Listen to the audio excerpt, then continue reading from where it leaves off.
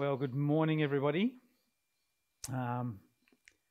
Welcome again from me as well to worship, and it's good to be with you this morning. And I'm looking around a little bit because you will have noticed it being a little bit different than what we've had up until now. I'm staring at a true array of cables and connections and screens and cameras and buttons, and I'm amazed at the skill that God has given these men, and so thankful for the work that they're doing to make sure that we can stream these services live. And also just super thankful for a fantastic worship time this morning. Our team is still here, and it sounded great in here. I'm just hoping it sounded great for you guys as well. And it really helped me to focus on God this morning. We have been looking at, and just recently we've been looking at the story in Exodus and using that to help us to understand God's character. And as you've seen over the weeks, we've moved through a few definitions, ways that God defines his character and defines himself in Exodus. In the story, behind this a little bit, just to get you up to speed, or if you're watching for the first time, God's people had behaved badly. Worse than that, they'd behaved quite treasonously. God had made a covenant with them, and he had taken them out of Egypt, and he said, I want you to be my people, and I will be your God. And they had made promises that they would honor him and love him above all, that they would have no idols. They'd left a nation behind full of idols, and they were now going to do away with all that, and it was just going to be God, and God was going to love them. He was going to take them to the promised land. And he made a covenant, a set of promises of what he would do and what they would do. And quite enthusiastically, they'd agreed. But very shortly afterwards, Moses goes up to the mountain to get these promises, or these established covenant promises, down on stone tablets, and he's gone just a little bit too long, and the people start wondering what's happening. They start doubting, was that really God?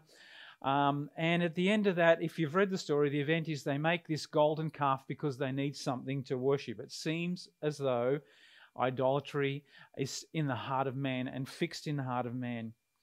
Well, Moses is angry, God is really angry, and God gets to a point where he wants to do away with them. And Moses steps in and appeals for God's mercy.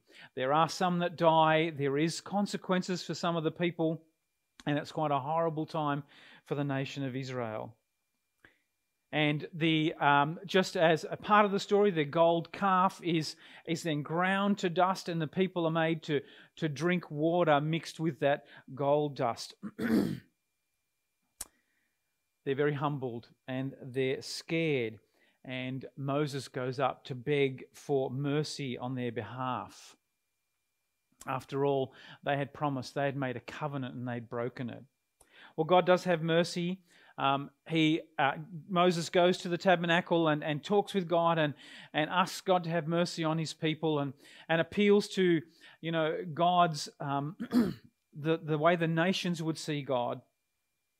God does have mercy and invites Moses back up the mountain to do a redo of getting those covenants down on stone. But before they get down to it, this is where our story comes in. God tells him in terms, in no uncertain terms, God explains who he's dealing with, who God is, his characteristics, his nature, who he is, who the nations will see. And Moses had asked the question, who will the nations see? And God says, this is who I am. And these are the few verses that we've been focusing on in Exodus 34, verses 6 and 7. And the Lord passed before him and proclaimed, the Lord, a God, merciful and gracious, slow to anger and abounding in steadfast love and faithfulness, keeping steadfast love for thousands, forgiving iniquity and transgression and sin, but who will by no means clear the guilty, visiting the iniquity of the fathers on the children and the children's children to the third and fourth generation. He says to Moses, this is who I am. This is the Lord, the Lord. This is who you're dealing with. This is what defines him. This is what sets him apart. This is who Moses, the people and the nations around will know and see. The people must know this. And as we read the word, we'll see right through the pages and through the ages and the generations that these words are repeated as a reminder to his people again and again and again. This is our God. This is who he is. This is what he's like. And this is how he will act. Because in his character, in his nature, there's a definition of how he's going to act. God is revealing his absolute and dependable character and nature. Not just who he is right then and there, not just who he is, but who he will always be, who he will consistently be forever. I will be like this, I will act like this. This is a covenant, this is a promise. And as we look at history, Israel's history and even our history and the world's history, history will reveal, Israel's history and our history will show us that covenant is so often one-sided. But that's a whole other sermon, isn't it? So we've looked at compassionate. We began with looking at compassionate, that he doesn't just have compassion, he is compassion. We've looked at God is gracious, grace, favour, that favour is extended from God to us. It's not dependent on us. We looked last week at slow to anger. No, and I wrote this down in my notes last week when Glenn was preaching. No anger and blow anger is not good. Slow anger is good. That's a product of love. And I don't know if you all noticed that. I'm sure a number of you got that down. But even how Glenn explained to us, and that led us into this next one, abounding in love, that even anger is a product of love. That anger suggests care, and that's a product of love. And we're going to see that love this morning. This week we're looking at abounding in love. And actually in our text it's abounding in steadfast love. And in this part of God's character this morning, there are two adjectives that help us understand the love that God's talking about. There are two, so God's talking about love, but there are two adjectives in our text. One is abounding and the other is steadfast. An adjective describes what that love is like. So I'm going to go to steadfast first. Adding steadfast, or some translations will add faithful, is really, really important. As I did more reading on this, I discovered that we could not fit. I asked Phil about, we couldn't fit steadfast in there. It would have been too small to see. But steadfast is really, really important because it's not just any love. Love. The general word for love in Hebrew is ahava. It's nice. It's a positive word. It feels good, and it is good. Ahava in Hebrew is love. It's a good thing. Steadfast love, however, in here, when we translate that back into Hebrew, steadfast love, as God describes himself, is hesed, or some people put it with a C in front of it, chesed. It has a much deeper and much richer meaning. More than, I love that colour, or I love that meal. That's my favourite meal. I really love that. Or I love that person. It's more than I feel love for that person, or I feel love for that situation. And it's more than, when we say, oh, don't you just love when this and that happens, or even more than I love you. This word, steadfast love, hesed, appears in the Old Testament almost 250 times. So it's an important word. It's a word that we need to understand, that when God says that I am abounding in steadfast love, we want to know what that means, don't we? Hesed, the Hebrew word for steadfast love, is kind of linked to covenant. It's a covenant form of love. It's a covenant is something that has a promise and an obligation. So hesed isn't just something that you can flip out and say, I love this. It's a love that actually is steeped in covenant, in promise, in obligation. And in the Hebrew mind, using this word suggests a love that can never and will never fail. A love that perseveres under stress. A love that perseveres under stress even when it's unrequited. And we see movies and we read, if you read, my wife likes to read Sue likes to read these old books of, back in the 1800s of love escapades and you often see the line unrequited. Her love was unrequited, or his love was unrequited. Hesed is a love that is persistent even when it's unrequited or even when it's unearned. It's a covenant promise word.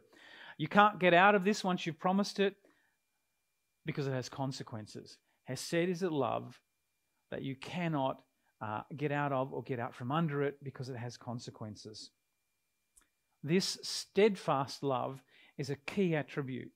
And the indication that this is a really key attribute is because God actually mentions it twice in our scripture, doesn't he? And he mentions it twice, and this kind of makes Moses a bit bold. When Moses hears this, he gets a bit bold. Have a look at verse 9, if you've got your Bibles. Moses hears what God says, and he said, "If now I found favor in your sight, O Lord, please let the Lord go in the midst of us. For it is a stiff-necked people, and pardon our iniquity and our sin, and take us for your inheritance."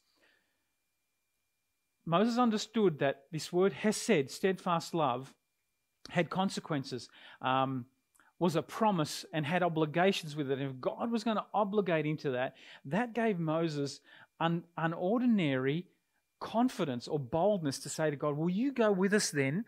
These people, we're stiff-necked and we're a pain, but go with us and be our God, and take us as your inheritance. Moses is asking for something that he admits they don't deserve. His request is based on this new revelation of Hesed. Moses realizes that God will be true to his covenant, true to his promises. This is wonderful. This is actually breathtaking for Moses and the Israelites.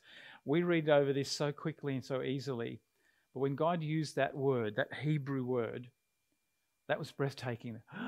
Particularly in light of what they'd just done, particularly in light of the way they had just broken covenant immediately. When they hear that God has abounding, steadfast love for them, this is breathtaking. They expected a God that was awesome. They expected a God that was holy. They expected a God that was powerful, maybe even compassionate at times and gracious when they humbled themselves. Maybe even slow to anger. But the great surprise is that he's a God of Hesed. A love bound by covenant that would go beyond feelings and emotion and would extend to action, to engagement, that would cause God to act and cause him to engage with his people. Duty-bound love. And when you think of this covenant, this Hesed, this sense of God making a covenant with his people, it would not be lost on Moses and the Israelites. That would cast their mind back to the story of Abraham, when God made that covenant with Abraham. And God said to Abraham, by walking alone through the animals that were cut in two, if you know that, I think it's in Genesis 16, that story of where God makes a covenant with Abraham, and normally both people would walk through the animals that were cut in two, and both people would make that promise, if we break covenant, may it be like us as it is to these animals. And if you know the story, God walked alone through that. And he said, if I break covenant, may it be like this, and if you break covenant, may it be like that for me as well. I will be faithful even if you are not. And the consequences of breaking covenant from either party, he was saying to Abraham, will be on me. And as we look through the Word, as the Word leads us all the way to Jesus, that's true, isn't it? So this was especially astounding, considering that right now they'd failed badly in keeping covenant with God. Yet he still says this to them. And we read that time and time again. We read it and I think when I spoke on compassion, I was talking about how this scripture, these few verses in various forms appear again and again in Joel and Nehemiah, in Micah. Micah is another story. It's a small book. It's a story of God's people just doing the wrong thing. behaving badly and God judging them, but at the end, God reminding them that He's a covenant God and that He's abounding in steadfast love. And we see it in the Psalms, etc. as well. So steadfast love, hesed, is a love that even when it's not reciprocated, when it's rejected or when it's spurned, it's steadfast. Hesed in the Hebrew understanding is not just an inclination or a feeling either, as I was saying before. In the Hebrew definition, it includes action. If you go back to the Hebrew word ahava, love, it's mostly just a feeling. It doesn't demand any action. You may act because of ahava. You may act because you feel loving towards someone. But hesed actually demands action. And God is attributing this kind of love to Himself. It's a demonstrative kind of love. It's a kind of love that elicits, it draws out action. God doesn't feel love, it causes Him to act. His actions are a product of hesed. And it would cause God to act, to take action for those that He loves many, many times. Saving them, providing for them, if you read through the stories, saving them, providing for them, having mercy on them, forgiving them, and finally, hesed would be demonstrated in the cross. That would be the ultimate expression of hesed, of covenant love, of steadfast love. I remember what He said to Abraham, I will bear the consequences of your failure to keep hesed with me. I will restore it. I am a God of steadfast, faithful love. Paul says in Timothy chapter 2, verse 13, and he reminds us, if we are faithless, He remains faithful. Paul calls to mind that Hebrew, the word hesed, and calls to mind that concept and reminds the listener and the reader of a God who is abounding in steadfast love. This is good news. No, actually, it's great news for us, isn't it? It's not just great news for the Israelites. It's not just good news for those that are going through those that we read about through the Word, all up into Jesus, or even people in the New Testament and the New Testament church. This is good news for us. A God who has steadfast love for us. Excuse me. I checked on synonyms for steadfast. And there was a huge list, so I didn't get them all down, but I'm going to give you a few because this is what we understand about steadfast. Unfailing, unflinching, unwavering, unchanging, unyielding, relentless, dependable, resolute. There was many more. But as you read these words, this is the kind of love that God says He has for us. It's unflinching, it's unwavering, it's unwavering, it's unchangeable. It's relentless. That's the kind of love that God has for us too. It isn't just Israel. It's not just the New Testament church or those that were faithful. It's even when it's unrequited, even when it's not reciprocated, which in my case can be often. I don't know about you. I'm sure I'm not alone. This is not normal kind of love for us in our world, is it? This is not normal. Our love is not steadfast like that. The way that we love people, the way that we love each other, the way that we love God even, is not steadfast. You know, looking at what would I Googled, and it took me to all sorts of weird places, so don't go there. I Googled, how do you stop loving someone, or what would cause you to stop loving someone? Well, I ended up in these relationship pages. I ended up in all sorts of weird places. But here's how I kind of congregated what I read. So there was lots of people that had, 8 steps to stop loving someone, 8 things to do when someone doesn't reciprocate your love. I won't go through all 8. The first one is pretty much universal. They say, distance yourself from the person. Then cut off communication. Then stop helping them or being involved in their life. Then stop caring. And finally, most of them said, find someone else. I started thinking, what if God did that? What if God was not a God of steadfast love? But we have a God of hesed, steadfast love. When we distance, he draws near. When we stop communicating, he keeps speaking to us. When we stop caring or being involved, he continues to care. In fact, he reaches out to us. When we relocate our love somewhere else, his eyes remain fixed on us. That's the difference, isn't it? This is so encouraging and so comforting.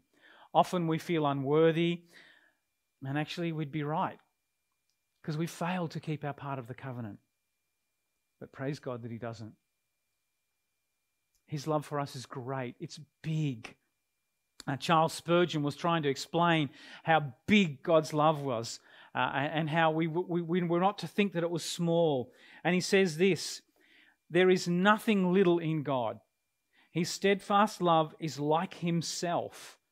It's infinite. You cannot measure it. That's how great God's love is. So steadfast love, hesed, is not just something we hear about. We see it in action through the way that God leads and engages in our lives. And in the greatest expression of hesed, he demonstrates it in the cross, in Jesus. He's steadfast, not shaky, unpredictable, or occasional. His steadfast love is what saves us. It's actually what saves us. In Ephesians 2, verse 4 to 8, there's a great summary there, isn't there? I read from verse 4. But God, being rich in mercy, because of the great love with which he loved us, even when we were dead in our trespasses, made us alive together with Christ. By grace you've been saved. And he raised us up with him and seated us with him in the heavenly places in Christ Jesus, so that in the coming ages he might show the immeasurable riches of his grace in kindness towards us in Christ Jesus. For by grace you've been saved through faith, and this is not your own doing, it's a gift of God. It's the result of his steadfast love. These verses are soaked in hesed. Because of his great love and mercy, he acted. Because of his great love for us, he didn't just feel loving and think, oh, I love them, but look, they're making a mess of it. He acted and sent his son Jesus and raised us up. What an encouragement, what a comfort. Hesed meant that through God and because of God, the Israelites got what they didn't deserve. For us, Hesed means that through Jesus, we got what we didn't deserve. So we're called to not just to define Hesed, not just to have great sermons on it and have warm fuzzies and think this is amazing how much God loves us and how his covenant and promise is that he will always love us. But we're called to do it too. The word calls us to do it too. Acts of Hesed by us, acts of steadfast love by us, extend God's image into the world. I mentioned Micah before, how Micah is a story of a people that behaved badly and God judged them, etc. But then he went to instruct them. And Micah finishes like this. Let's have a look right at the end of Micah after quite serious judgment and quite strong instruction and quite bad behavior. It says this in verses 18 to 20 of Micah chapter 7. Who is a God like you, pardoning iniquity, that's hard to say together, and passing over transgression for the remnant of his inheritance? He doesn't retain his anger forever, because he delights in steadfast love. He will again have compassion on us. He will tread our iniquities underfoot. You will cast all our sins into the depths of the sea. You will show faithfulness to Jacob and steadfast love to Abraham, as you have promised to our fathers from the days of old. We see that repetition there. People behaving badly, God judging them, God instructing them. But then the prophet reminding him, and yet this is who I am. But as I said, we're called to do it too, because right in the middle of Micah, in Micah 6 verse 8, and a lot of people know this verse, in his instruction, He says he has told you what is good. And what does the Lord require but to do justice and to love kindness and to walk humbly with your God? We're called not just to feel or experience or define hesed, steadfast love. We're called to enact it, to extend that love to the world, God's love to the world as well. Because he loves us and love in action, we're now called to do the same. In 1 John 4, verse 7 to 12, we're called, and it's very explicit, "Beloved, let us love one another, for love is from God, and whoever loves has been born of God and knows God. Anyone who doesn't have love doesn't know God, because God is love. In this, the love of God was made manifest among us." We can see it. That God sent his only Son into the world so that we might live through him. In this is love, not that we've loved God, but that he loved us and sent his Son to be the propitiation for our sins. Beloved, if God so loved us, we ought to love one another. No one's ever seen God. If we love one another, God abides in us, and his love is perfected, seen in us. A set of wonderful verses that talks about the way that God's love propels us, pushes us to be that to others. Right through Scripture, God calls his people back to covenant with him. Again and again he says, "I will be your God and you will be my people. My people will be like me to the world. We will be like God to the world." He reveals himself as a God of steadfast love for us, to us, and through us to the world. Now, I did say there were two adjectives, didn't I? We had steadfast, and we also have, the other is abounding, and it's kind of important too. Don't worry, it'll be a little bit of a shorter point than the last one, but it's a really important word, abounding. He doesn't just say, "I'm a God of steadfast love." No, he says, abounding in steadfast love. Abounding, and the root word of abounding is abundant. You probably figured that already. The Hebrew leaning in a lot of translations in the Hebrew word for abounding is words like lavish or copious. I don't know if you've used that word lately, copious amounts of, these are the words: lavish, copious, inexhaustible, boundless and generous and never ceasing. That's the Hebrew understanding of when God uses that word abundant love, abounding love. And that kind of brings to mind, I don't know about you, but does that bring to mind the Lamentations verses for you? I wanted to have a quick look at them. We're just going to look at a few of them. They're very well known, and I thought we might sing the song, "The Steadfast Love of the Lord Never Ceases," but you didn't get the memo, but that's okay. In Lamentations, that's what came to mind during this week for me when I was thinking about the steadfast love of the Lord. And in chapter 3, verses 22 and 23, we see him right there. The steadfast love of the Lord never ceases. That's that word abounding. His mercies never come to an end. Again, that Hebrew sense of abounding. They're new every morning, so they're fresh, they're copious, there's heaps of amounts, there's lavish amounts of it. Great is your faithfulness.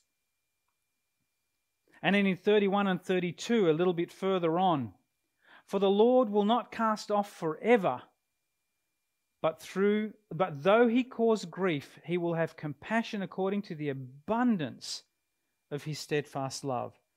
Great is your faithfulness. That original word, great is your hesed, O Lord. God's love isn't situational. It's not to be found only when we humble ourselves, or only when we get the sequence right or behave ourselves right. It's not only when we're in a season of connecting really well with God. Those seasons you have where, your quiet times are great, you're understanding what you're reading and everything's really good. It's not only in those times. It's not only in times when you're praying heaps. And God's love is not only expressed in a religious setting like this or any other religious setting. God's love is not limited. It's not like unlimited internet. Have you seen that? Unlimited internet. But if you read the fine print, it says subject to fair use. God's love is not subject to fair use at all. And we see that in the Word, don't we? It's truly unlimited, truly boundless, unceasing, new, fresh, and a full supply every day. And if we will just look, God's love is manifest in everything.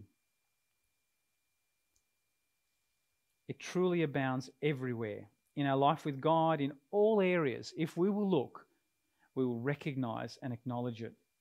There's a great psalm, and I'm not going to read the whole psalm because we'll be here beyond lunchtime. But Psalm 136, if you ever get a chance to read that, there's this great psalm, and it's very repetitive. When I was growing up, after dinner every day, after dinner, my dad would read a chapter of Scripture. And I don't know if this is true of you as a kid. And some chapters, they were okay. When you got to Psalm 119, we were in trouble. And some chapters had a lot to say, and some were just repetitive. This is one of those. But when you read it, you understand something about God's steadfast love. And the psalmist wants us to understand every second line of this psalm, Psalm 136, for his steadfast love endures forever. It starts off, give thanks to the Lord, for he is good. His steadfast love endures forever. And then it goes on to say things about God. He does great wonders, for his steadfast love endures forever. He spread out the earth. He created. His steadfast love endures forever. He struck down the firstborn of Egypt, for his steadfast love endures forever. He protected us. He saved us. And it goes on. And it goes on to describe all of the things that God does. And every time it describes one thing about God, it attributes it to the steadfast love of the Lord. That's how abundant. And there's a sense of abundance when you read that. I challenge you to read that for one of your quiet times. And just maybe even contextualize some of the language in there. It's repetitive for a reason, in all sorts of ways. And it talks about all sorts of different situations and ways that God has, that the psalmist sees God's steadfast love. And maybe he's better saying, see, his steadfast love is always there if you'll just look. There is no area of our existence that it can't be seen either, of yours and mine, if we just look. We don't always recognize it. I don't. My choices, our choices, and our sin can hinder us from seeing it. And at times we need reminding.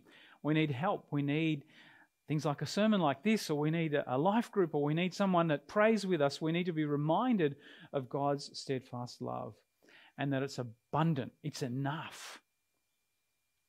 This is an important adjective for us. You can't tap out God's love, God's steadfast love.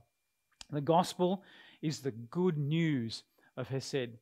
If there's anything that's secretly hidden or not so secretly, or that the gospel is founded on, it's this word Hesed. The gospel is only good news because of God's steadfast love. It's a love that you can't outpace with your sin. You can't out-sin God's love. There's a famous quote by Tim Keller, and many of you have probably heard this before, but here it is. The gospel is this: we are more sinful and flawed in ourselves than we ever dared believe. Yet at the very same time, we are more loved and accepted in Jesus Christ than we ever dared hope. God's Hesed, God's steadfast love, covers a multitude, all of our sin. It eclipses our prolific sin. It overtakes it. And now, if I go on too much about it, now before we think, well, okay, then let's just sin away. Let me remind you of Paul's words, and we'll do a sermon on that one day again. We spoke about Romans. We did preach on Romans not long ago, where Paul says, well, so what should we say? Should we, like I'm saying, so if this is true, should we just sin more?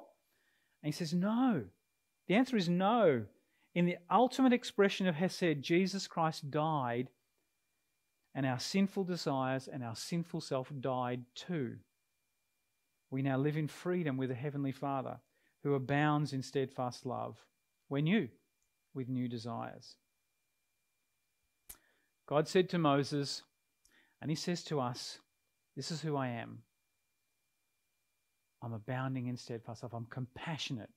I'm gracious. I'm slow to anger. And I am abounding in steadfast love. They and we will get to hear this again and again. And they will see it, and we have seen it. God kept His part of the covenant with His people. And like he said to Abraham, even if, no, actually, when you fail, I will bear the consequences of the broken promises. I will restore you back to the Father. And he did. He did that for you and I in Jesus Christ. And what's more, he continues to express that steadfast love that has said to us today and always, abundant steadfast love. Why is this such an important part of God's nature and character for us to know? Why is it so important for us just to stand still and focus on that this morning?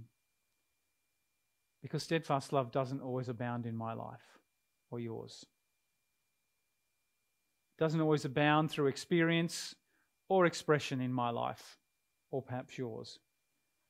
But we learn from this morning that we can come to a God who always does abound in steadfast love, who is faithful, who made a promise that he will never ever renege on.